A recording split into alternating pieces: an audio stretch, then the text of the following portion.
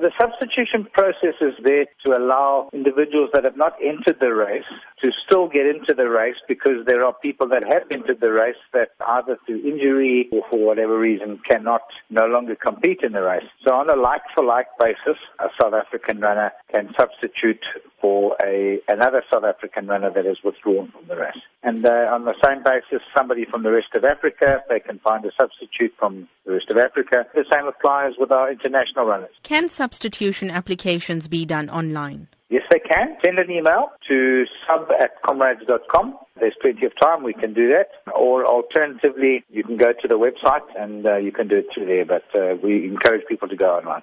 Thereafter, will there be extensions to this deadline? There's no extensions to the deadline. We do not encourage postal applications. They won't be accepted. So far, how many substitution applications have been processed? Yeah, interesting. In the last 3 weeks, 636 people have successfully used the substitution process. That's very encouraging, and we're expecting quite a lot more in the last 3 or 4 days. What are your expectations for this year's Comrades Marathon? It's going to be one of the best yet. It finishes at Cotswold Racecourse, home of the Golden Horse Casino, for the first time in many years.